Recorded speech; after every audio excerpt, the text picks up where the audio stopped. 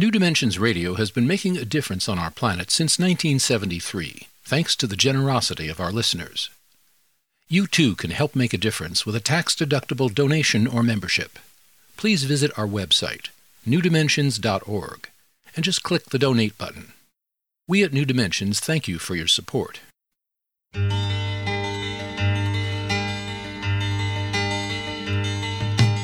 It is only through a change in human consciousness that the world will be transformed. The personal and the planetary are connected. As we expand our awareness of mind, body, psyche, and spirit, and bring that awareness actively into the world, so also will the world be changed. This is our quest as we explore new dimensions.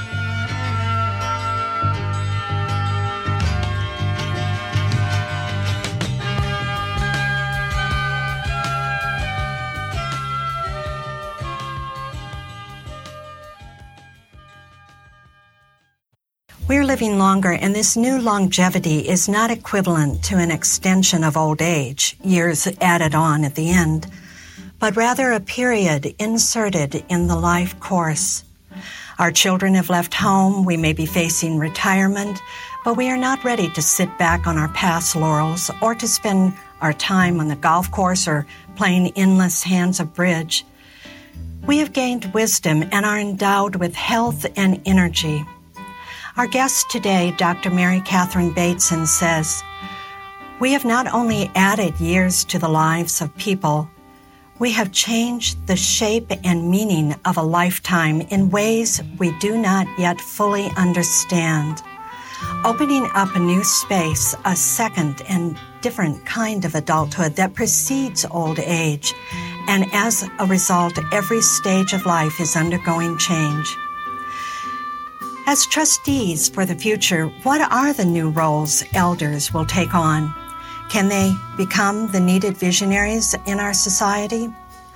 What can elders do with this unique combination of energy and knowledge? We'll be exploring these questions and more with our guest, Dr. Mary Catherine Bateson. Was Clarence J. Robinson's professor in anthropology and English at George Mason University from 1987 to 2002, when she became Professor Emerita.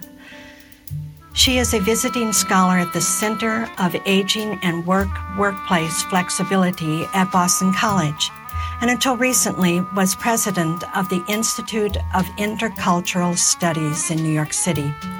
She is the author of many books and papers, including Composing a Life, With a Daughter's Eye, a memoir of Margaret Mead and Gregory Bateson, Willing to Learn, Passages of Personal Discovery, and Composing a Further Life, The Age of Active Wisdom. Join us for the next hour as we explore the new possibilities of adulthood too, a whole new stage in the life cycle with our guest, Dr. Mary Catherine Bateson. I'm Justine Willis-Toms. I'll be your host. Welcome to New Dimensions. Mary Catherine, welcome. Thank you. It's a pleasure to be here. It's a pleasure to have you. I'd like to talk, first of all, about one of the major values in American culture, and that's a value of independence. And you well know and state in your book so eloquently that that's an illusion. In what way is that an illusion? Well, we depend in every day of our lives on other people, many of them invisible to us, other living beings, the plants, the air, the oceans. The notion that one can stand on one's own feet and not need anything from anyone is an illusion. And indeed, it's a dangerous illusion. It's precisely that attitude that makes people unwilling to change their habits into more sustainable habits, to live at peace with other species. When I first started getting interested in later adulthood and reading the literature There's two things that you encounter when you read the literature. First of all, that it's all about deficits and problems of one sort or another, instead of being about potentials. And the other is that people keep saying, what I want is to be independent. I don't want to depend on anyone else, particularly my own children. That's not so true in other cultures that you've looked at. Of course it's not. Well, but in many other cultures, there is a built-in understanding that each person, having been cared for by parents in childhood, will in later life care for aging parents. Now, we, in a sense, have reframed that. That is, we tend to think that we pay our parents back for the care we received by caring for our own children. Right. Instead of by doing both of those things. We don't want to be a burden is a phrase that's often used. It's a very common phrase. We don't talk about children as a burden. Right. Maybe in many ways, we need to be willing to carry more burdens for each other throughout the life cycle. Mary Catherine, you write, we have inserted a new developmental stage into the life cycle, a second stage of adulthood, not an extension tacked on to old age. You go on to say, I think we will need to think in terms of a first adult stage. We can call adulthood 1, a very busy and productive time, which includes both our primary child-rearing years and the building of careers. And a new stage we can call adulthood 2. Adulthood 2 may begin as early as age 40 and extend past 80 for many years of participation and contribution. Both as individuals and as a society, we are being taken by surprise by this change, yet so far, most of the discussion focuses on its financial implications, not on its opportunities.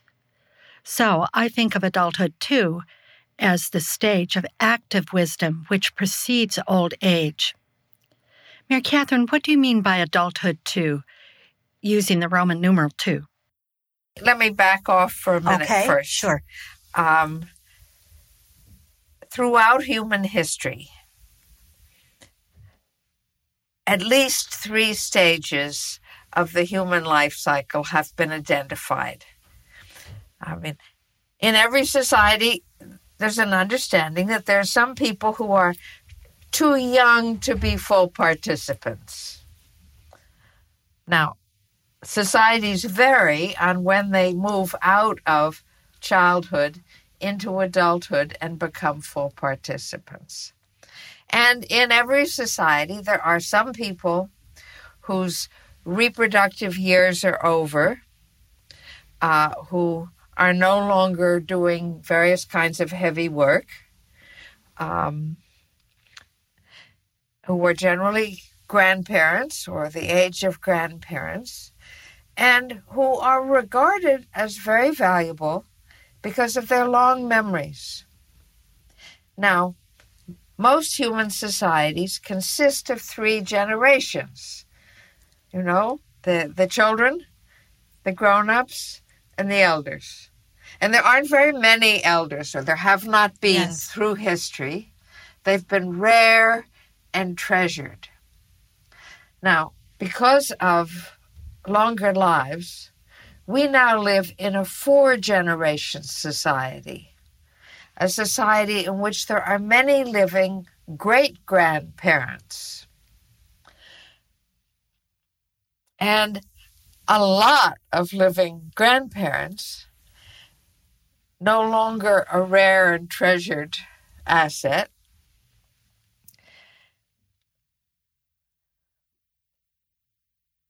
And the grandparent generation is very different from what it was in the past, because people used to age earlier.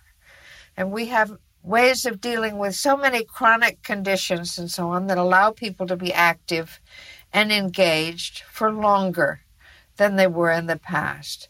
In fact, the great-grandparent generation is in many ways more like in terms of physical condition, the grandparent generation in the past.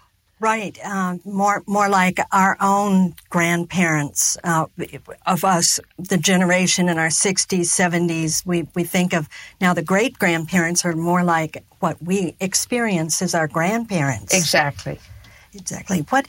What about, Mary Catherine, what about ageism?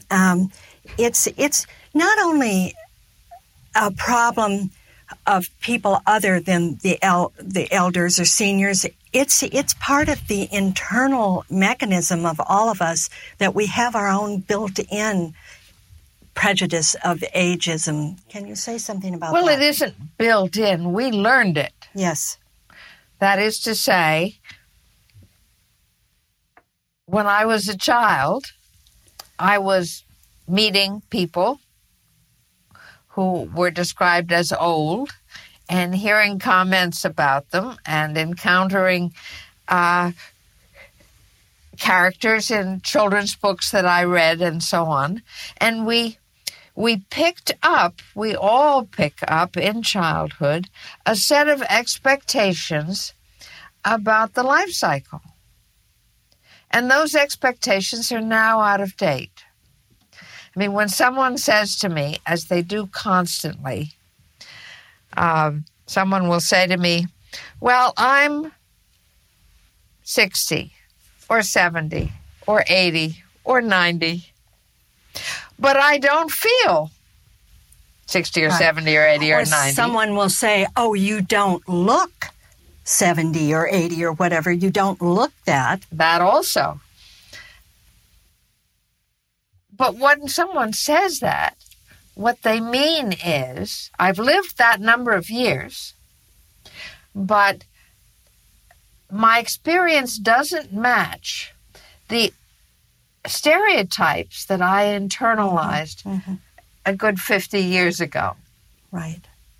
I know I was having the oil changed in my car the other day, and I happened to be sitting between two people, a woman and a man, who looked as if they were in their 80s. I'm pretty sure the man was. She may have been somewhere in her 70s.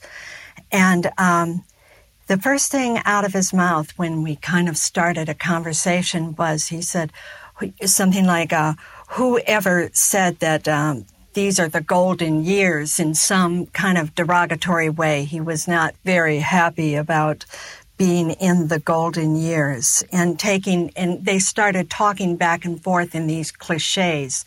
I couldn't help but just kind of say, I'm reading this book. And the conversation did take a different turn, which was very fine for me. I love that. So I'm here with Dr. Mary Catherine Bateson. She's the author of Composing a Further Life, The Age of Active Wisdom. And if you'd like to be in touch with her or in her schedule or her work, you can go to her website, MaryCatherineBateson.com. And Catherine is spelled with a C, C-A-T-H-E-R-I-N-E, MaryCatherineBateson.com. Or you can get there through the New Dimensions website, newdimensions.org. My name is Justine Willis-Toms. You're listening to New Dimensions.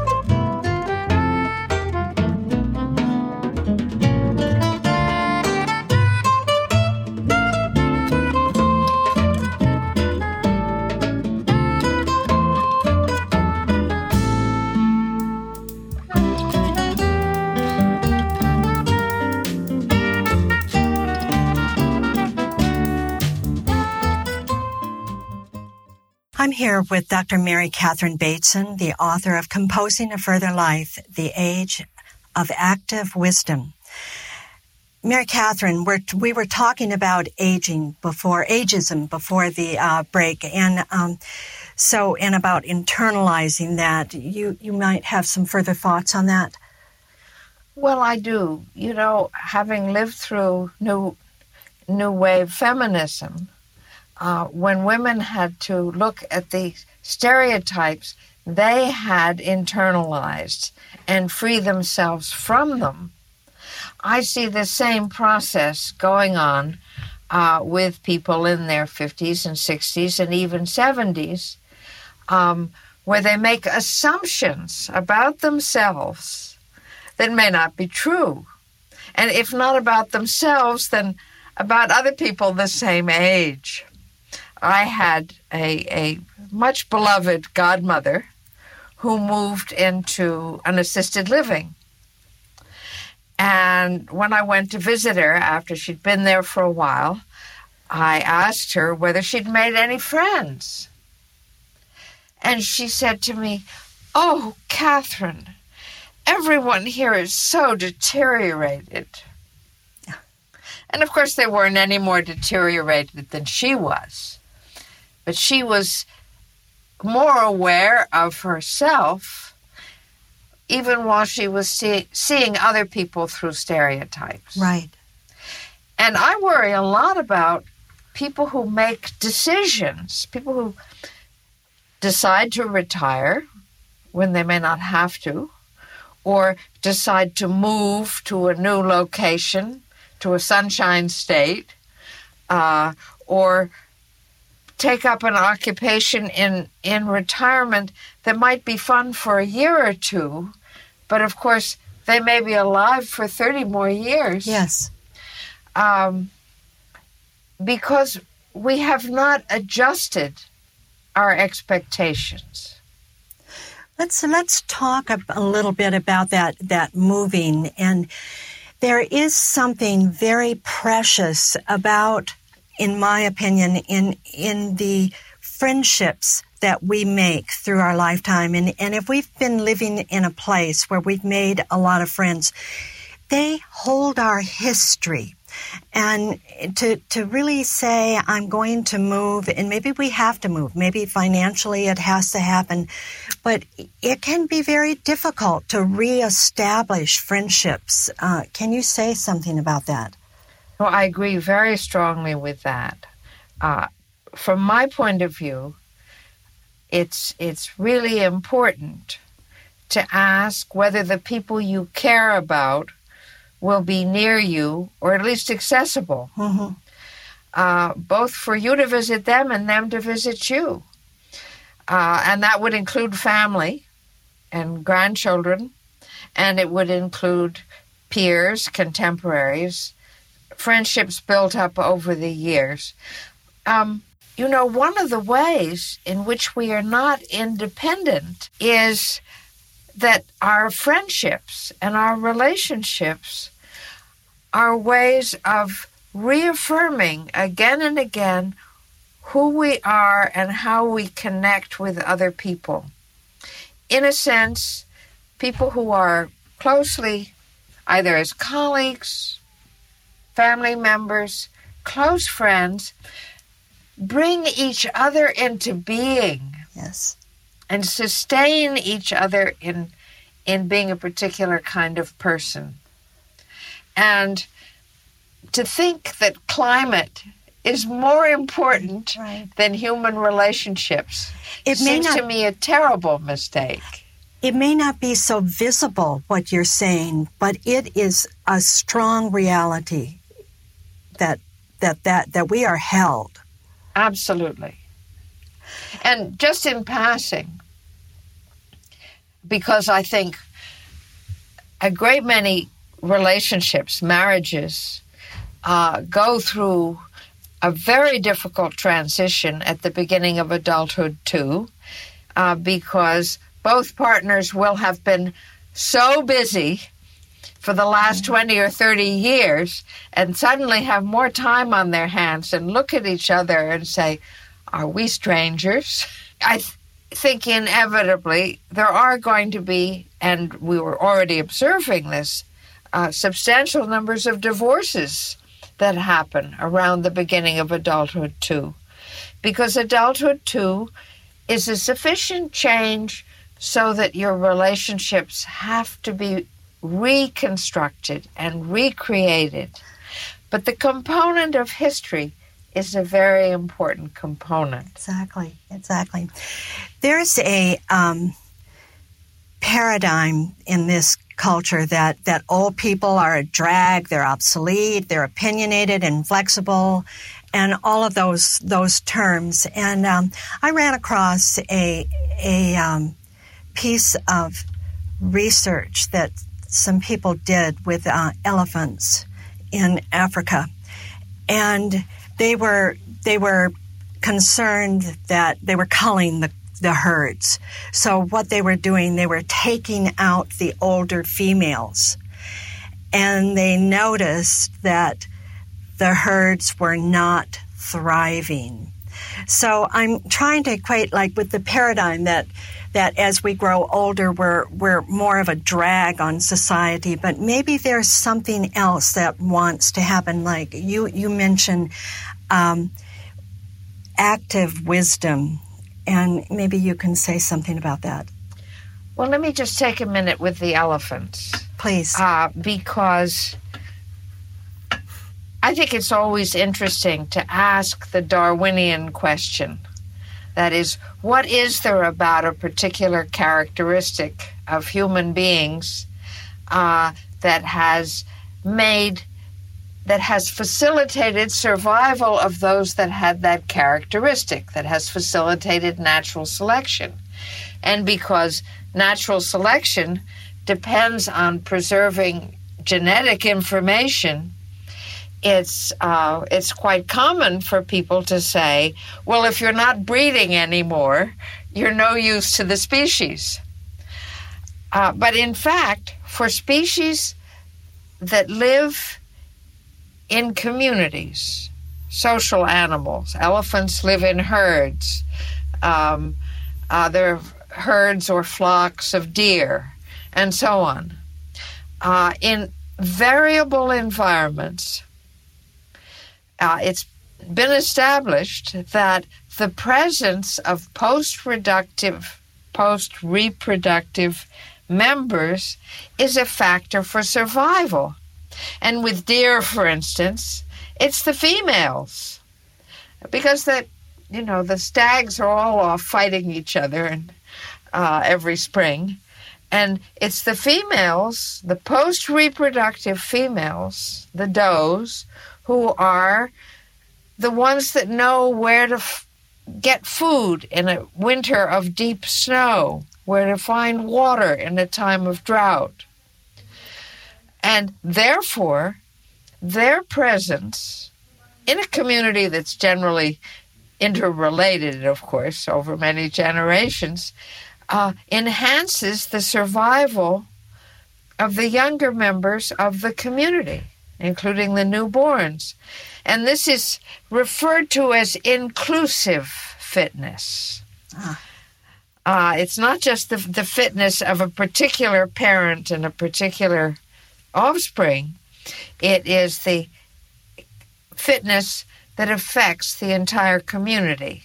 And when you think about it, it's that kind of fitness that is critical for human beings. Well, in lieu of that, like, we are putting our elders in homes, or they're going into retirement homes that are just with their kind, and there's not a great mechanism in our society for interaction between the generations. What can be done about that, or should anything be done about that? I think lots needs to be done. And there are many levels at which we need to be thinking about it.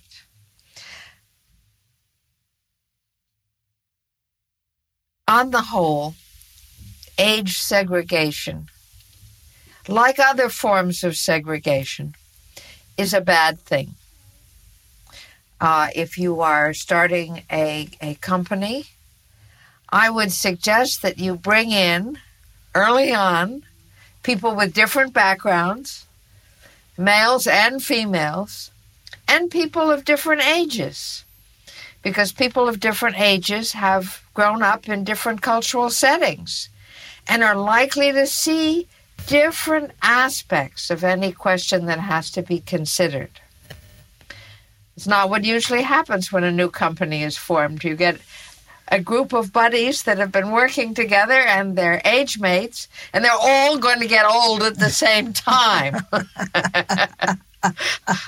This is what's happening with NASA, for instance, that yes. with government agencies that get formed at a particular moment in time, and then the crisis of retirement is likely to hit a lot of people in a very short space of years. The EPA has the same problem, that these agencies don't have a normal human age distribution in them, both to ensure continuity and to ensure the presence of alternative ways of seeing things.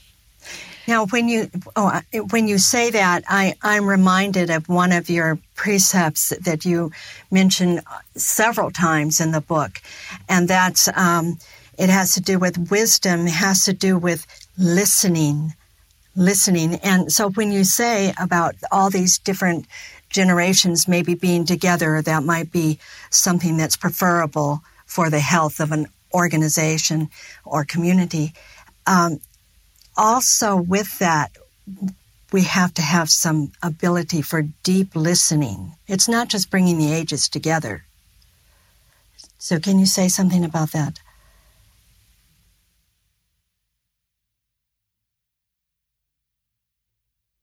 Not only do we need a potential for listening, we need to invite people to say things to us.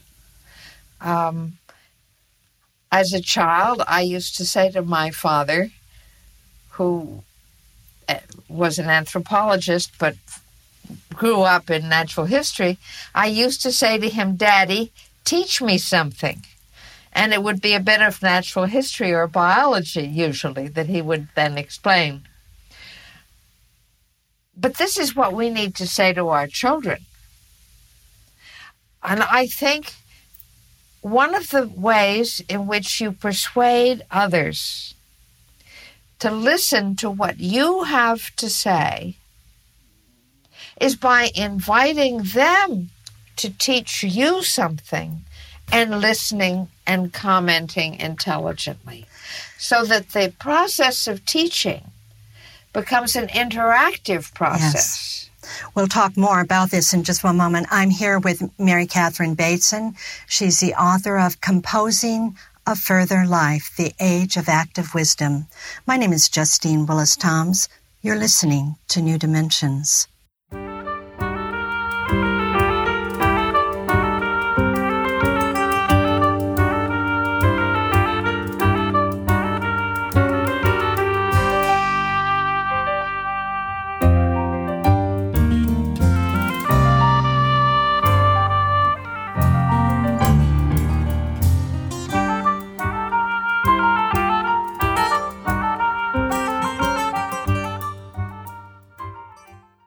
I'm here with Dr. Mary Catherine Bateson, and we're talking about adulthood too. Mary Catherine, we're talking about generations and generations coming together, and I would love for you to embellish on that, because it's, how do we facilitate that? How is it going to happen? How can it happen? And do young people even want to be with older people, or vice versa? Well, at the moment they don't particularly, because there's so many stereotypes keeping them apart.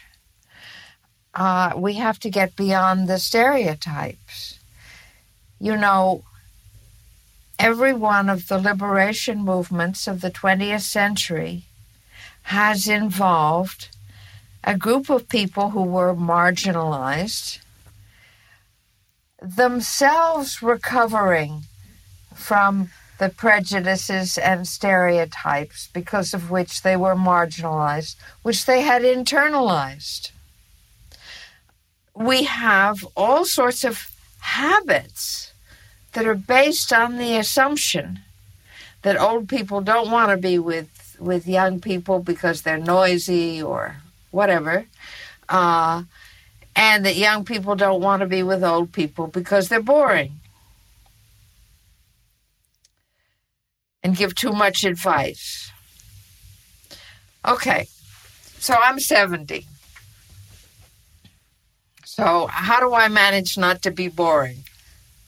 Well, the same way, of course, that I learned as a young girl. You can always make someone think you're brilliant by asking them questions,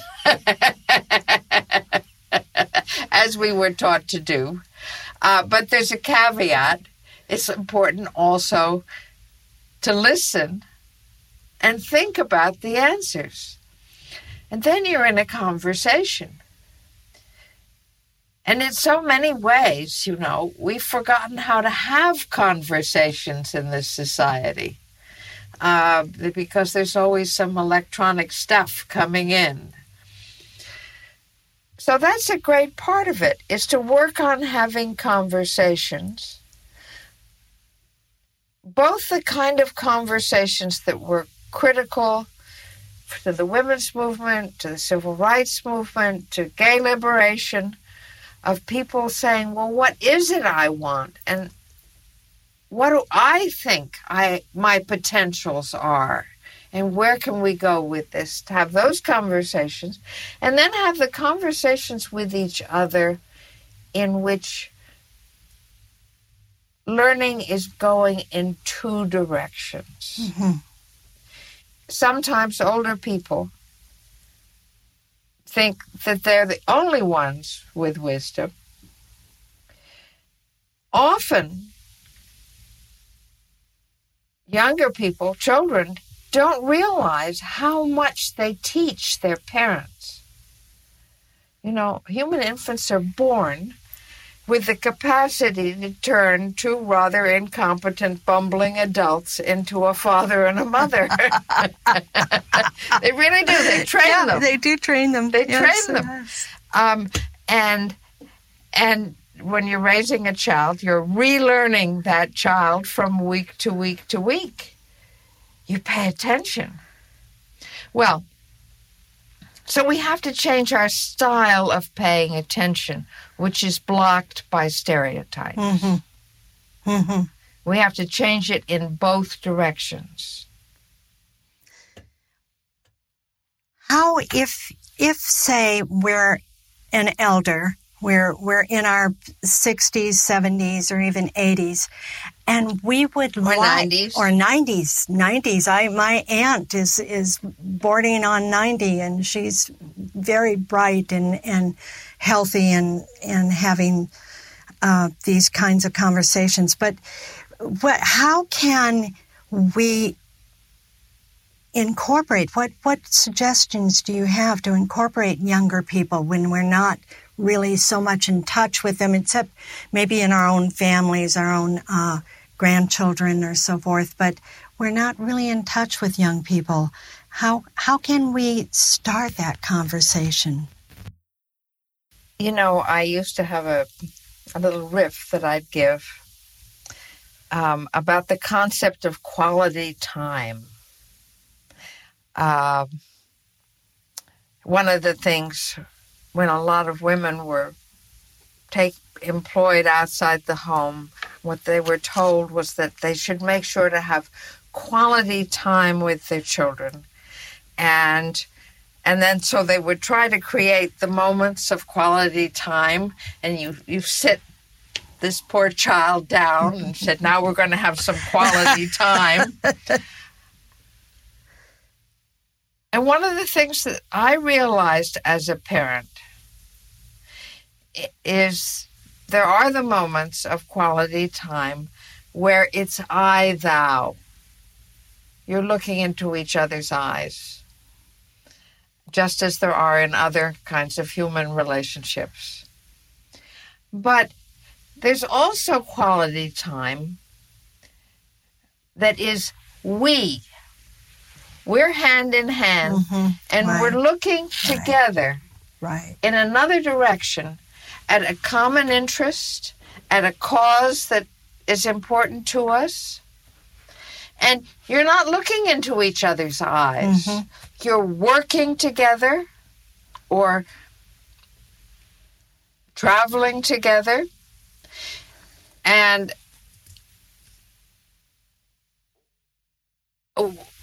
I noticed this really first very clearly when I was taking my daughter to look at colleges.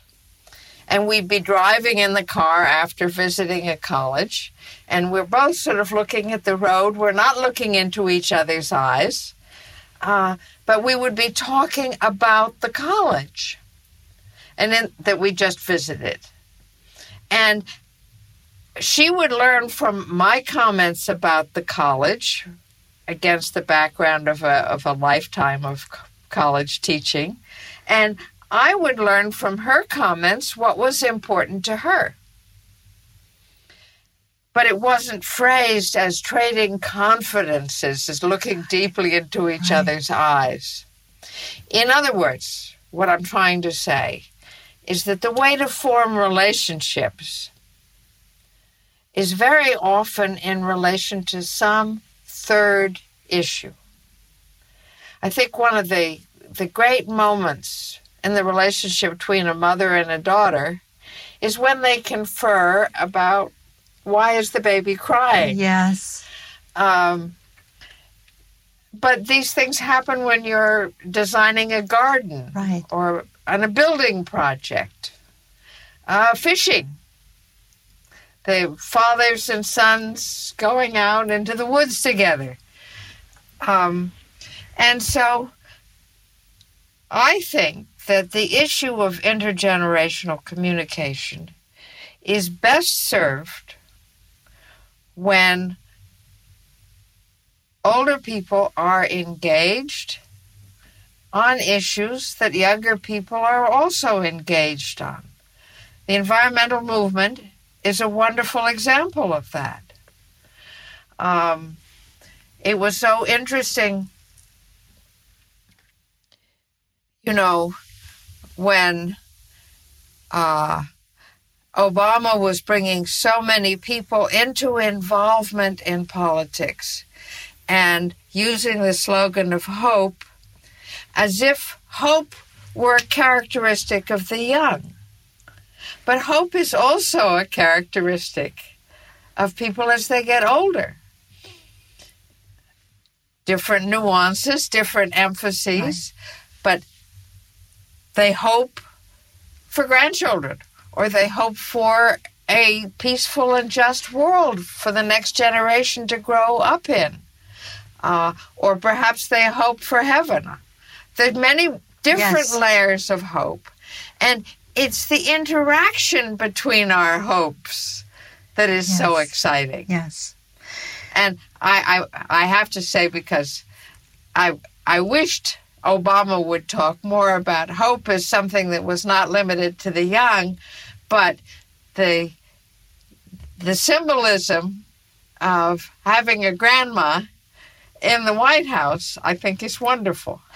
Oh, boy, I agree with you on that. And that just takes us to the idea of there's millions of people coming into this adulthood 2 stage, and where they have energy, wisdom, enthusiasm.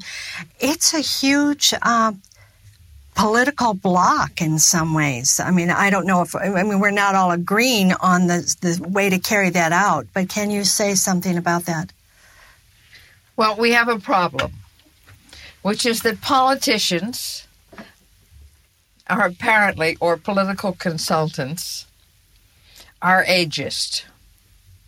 They're all convinced that the only way to talk to anyone over the age of 50 is about entitlements, Social Security, Medicare, prescription drug coverage, and whatever else may develop over time. And this is not true. In fact, it's demeaning. And yet, it comes up again and again. And if you look at the process of polling, I get these calls on the telephone. Will I answer a set of poll questions? I don't always stay on the phone. But if you've ever done that, you will find that the poll generally has a batch of demographic questions, gender, age, income level, education level at the beginning. And then it has a group of opinion questions. And the secret of polling is to work out the cross-correlations between age, gender, income, etc., and particular opinions. So, presumably, all the factors that the pollsters think are important are included in the initial questions. They certainly ask about age. But usually age is either recorded or on questionnaires asked in terms of age ranges that are 15 or 20 years deep. Right. And then the last question is over 60. Which, of course, is the largest number of responses they're likely to have. But the assumption that everyone over 60 is the same, or over 65 sometimes, is simply nonsense. So that differentiation is not there, which means the information is not there for the people deciding what to say. Then there will be a question, generally speaking. Is there a member of your household under 18? We're going to have to pause right in that one. Is there a member of your household under 18? So we'll find out the next part of that in just one moment. I'm here with Mary Catherine Bateson, author of Composing a Further Life, The Age of Active Wisdom. My name is Justine Willis-Toms. You're listening to New Dimensions.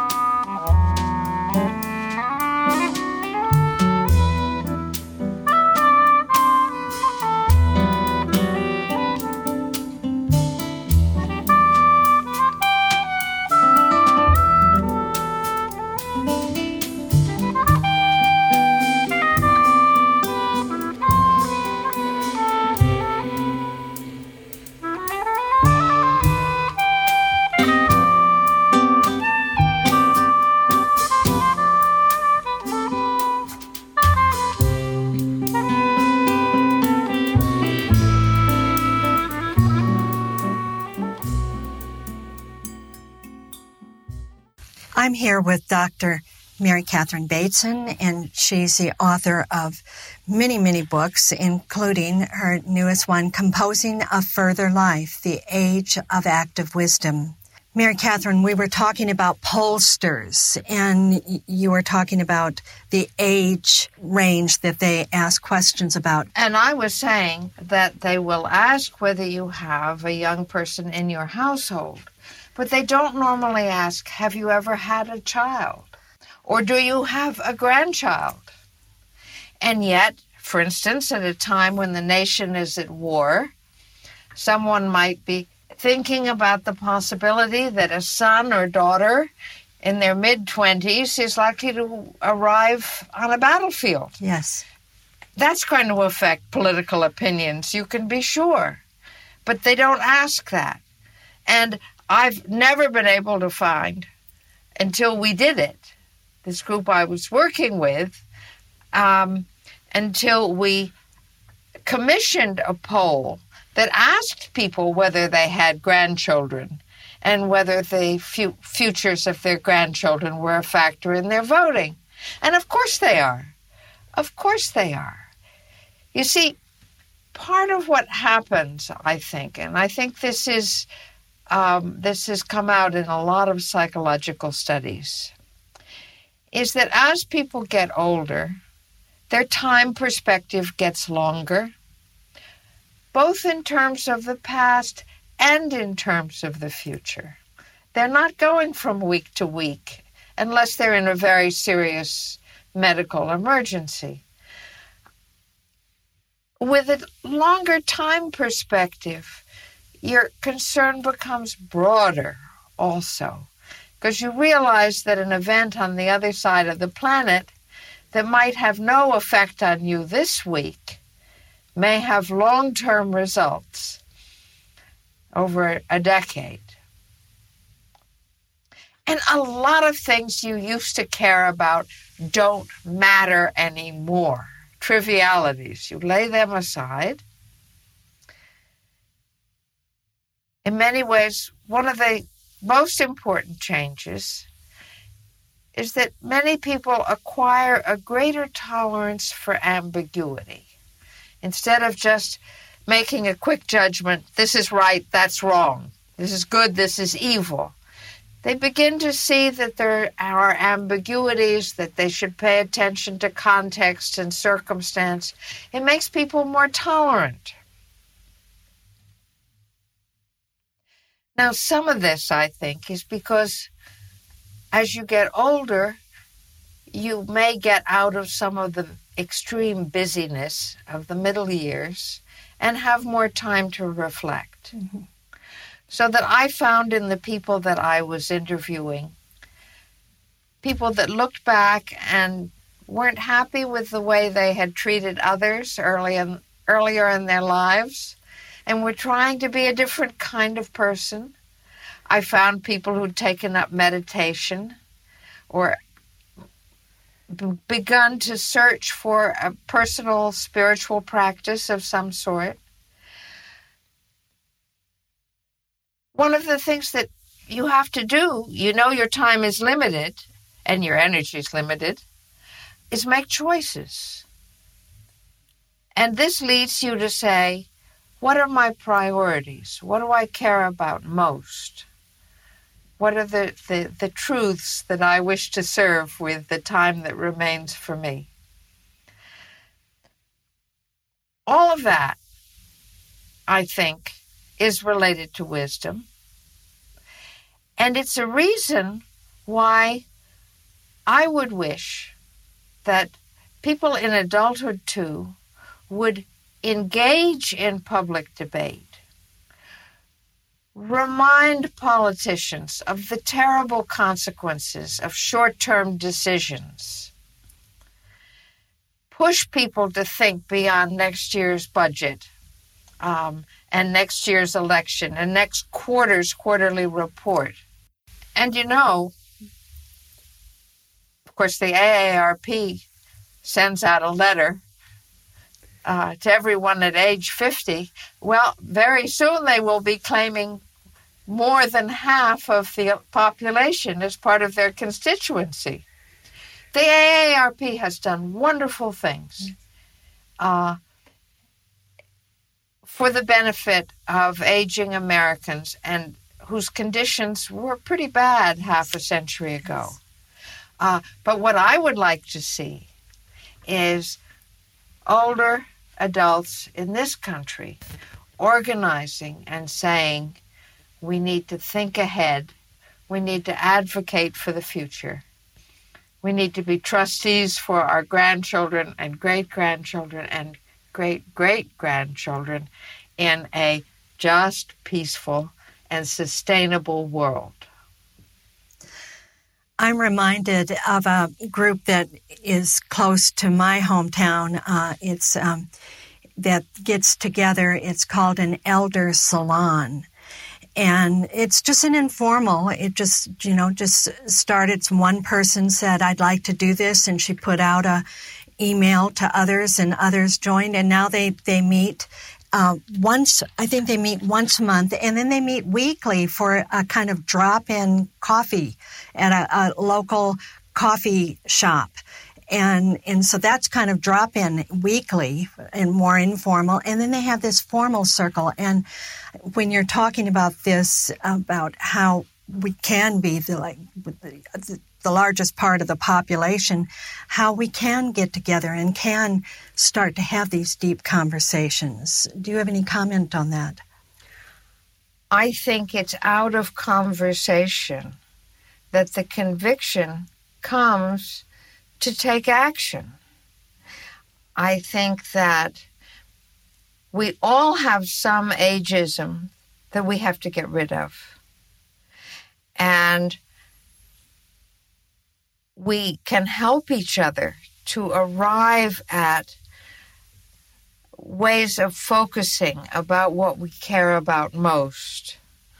And it's there, you choose, this is where I want to put my time. And it may be that some cause that I worked for very hard in the past, that I still sympathize with, is not what I care about most at this time in my life. So I may want to withdraw from some involvements and re-engage in some others,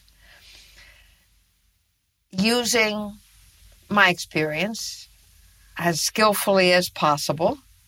We get so many disempowering, disabling messages from the environment that we need to get together in order to rediscover the role that we can play in society and our continuing passions and how we want to act on them.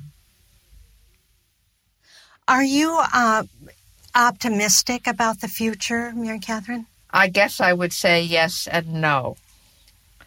I do think that the presence of increasing number of people who have lived through many years is one of the positive signs for the future. I think we should all remember that at the beginning of the environmental movement, the people that wanted to dismiss it all said, nobody cares about birds or about the environment except little old ladies in tennis shoes. So for a while I've been thinking, when I grow up, I'm going to be a little old lady in tennis shoes and try and call people's attention to what we need to guard and hold on to and nourish and build in the world we live in. And the way to start that is, much as we did in the 60s and 70s, is to build groups of friends who work towards a common understanding of what it means to be 70 or 80 and what the potentials and freedoms are, and then may undertake some project or spread out and start new groups. And to do that together, so it's not like an individual trying to do it. We can call in the troops, so to speak, call in the friends. There are many of us. What I have in mind is more like what the Grey Panthers were doing than like what the AARP has primarily been doing. But the Grey Panthers still exist in some places, but it's not terribly active. But, okay, restart the Grey Panthers. Right. What about the Raging Grannies? The possibility of protesting against a war. A lot of us marched in demonstrations back in the day because we were concerned about issues of social justice and peace. And we need to do that again. We need to re-engage, make our voices heard, clear off some of the stuff we've accumulated over the years and focus on what we care about the most. Mary Catherine, it's just been a pleasure having you with us today. It's been a pleasure to be here. Thank you. I've been speaking with Dr. Mary Catherine Bateson. She's the author of Composing a Further Life, The Age of Active Wisdom. And if you'd like to know about her schedule and her work, you can go to her website, marycatherinebateson.com, and Catherine is spelled with a C, C-A-T-H-E-R-I-N-E. Or you can get there through the New Dimensions website, newdimensions.org. My name is Justine Willis-Toms. You've been listening to New Dimensions. This is program number 3382. New Dimensions Radio has been making a difference on our planet since 1973, thanks to the generosity of our listeners. You too can help make a difference with a tax-deductible donation or membership. Please visit our website, newdimensions.org, and just click the Donate button. You can also subscribe to our free weekly podcasts and find over 1,000 hours of audio dialogues in our searchable archive. New Dimensions is produced by New Dimensions Radio in Santa Rosa, California, USA. Our executive producer is Justine Willis-Toms. Our post-production editor is Lou Judson. For over 4 decades, New Dimensions has been producing weekly conversations at the leading edge. We sincerely thank all of you who have supported us by being members of Friends of New Dimensions, as well as members of our affiliate stations. My name is Dan Drayson. On behalf of everyone at New Dimensions, whose endeavors make this program possible, I'm wishing you well.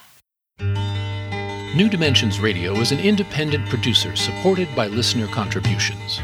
To find out more about the program you've just heard, to subscribe to our free weekly newsletter and our New Dimensions and New Dimensions Cafe podcasts, and to access thousands of other programs in the New Dimensions archive, please visit our website, newdimensions.org. That's newdimensions.org, or call us at 707-468-5215. That's 707-468-5215. Please join us next time as we explore New Dimensions.